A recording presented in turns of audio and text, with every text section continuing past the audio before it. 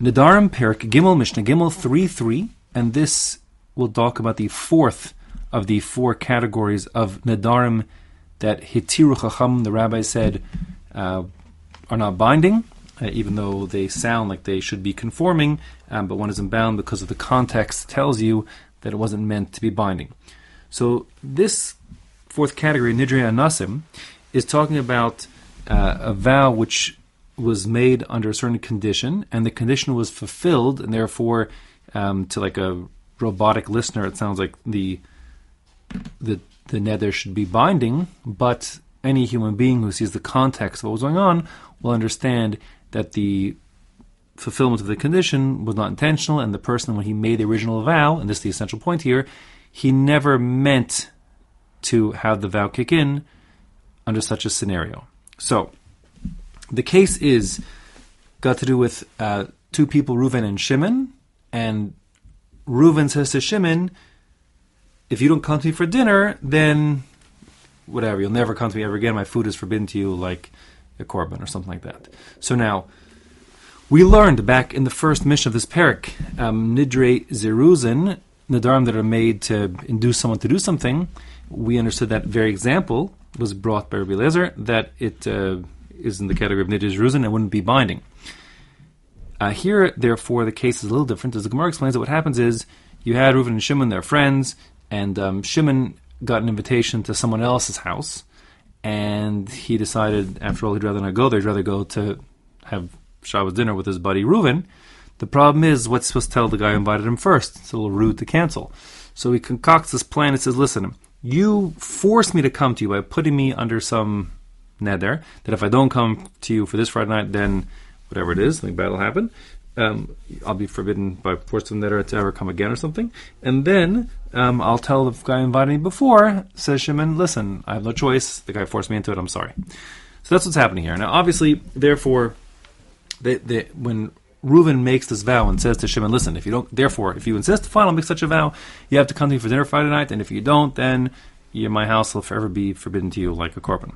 Fine. So now Shimon has to come. Now, what happens if circumstances beyond Shimon's control unfold, which prevent Shimon from coming? So now poor Shimon's trapped by the neder? The answer is of course not. When Reuven made that neder, even if he meant it to be a real neder, he didn't mean to trick or trap Shimon if something came up that they never imagined, which prevented him from coming. So that's the story of our Mishnah here. Inside it says, Nidrei Anasim, the kinds of vows which are fulfilled against one's will. For example, Hidiru Chavero Sheyochel Eitzlo. Reuven, in our story, puts a neder on his friend Shimon that he must come eat dinner with him, or else there'll be some consequences, a neder against him ever coming there again or something. And then, although Shimon intends to come, v'chalahu, Shimon gets sick. Now he can't come. O shechala bano, or Shimon's son gets sick, which prevents Shimon from not going to dinner at Reuven's house. O she'ikvo nahar, or the river overflows its banks or something like that, and now it gets in the way of Shimon getting over to Reuven's house for dinner. In all those cases, Hare Elu Nidrei Anasim, these are scenarios where the neder is only kicking in, or would be kicking in because of circumstances beyond the control of Shimon. And since, this is the essential point here again, since when Reuven made that neder, it's clear to anybody who would be paying attention that he would have never wanted it to kick in such a scenario like this, therefore it's not binding. Now again, the usual rule is, Devarim shebelev enam devarim, just because someone thinks something in his head, that doesn't mean it has any impact on the halacha, normally. And therefore, if you want to say, well, obviously Reuven in his mind thought he's not getting under neder if he can't come because he gets sick or something like that, he never said that. So the normal rule would be, since Devarim shebelev enam devarim, the fact that Reuven thought that makes no difference, and since he said, if you don't come, and he didn't come, it should kick in. But again, since anybody who understands the whole context of the story here knows that's what Reuven meant, so therefore, in the scenario the Mishnah described, it'll be considered a neder of a nasin, that he's beyond his control, and Shimon will not be restricted, the neder will not kick in.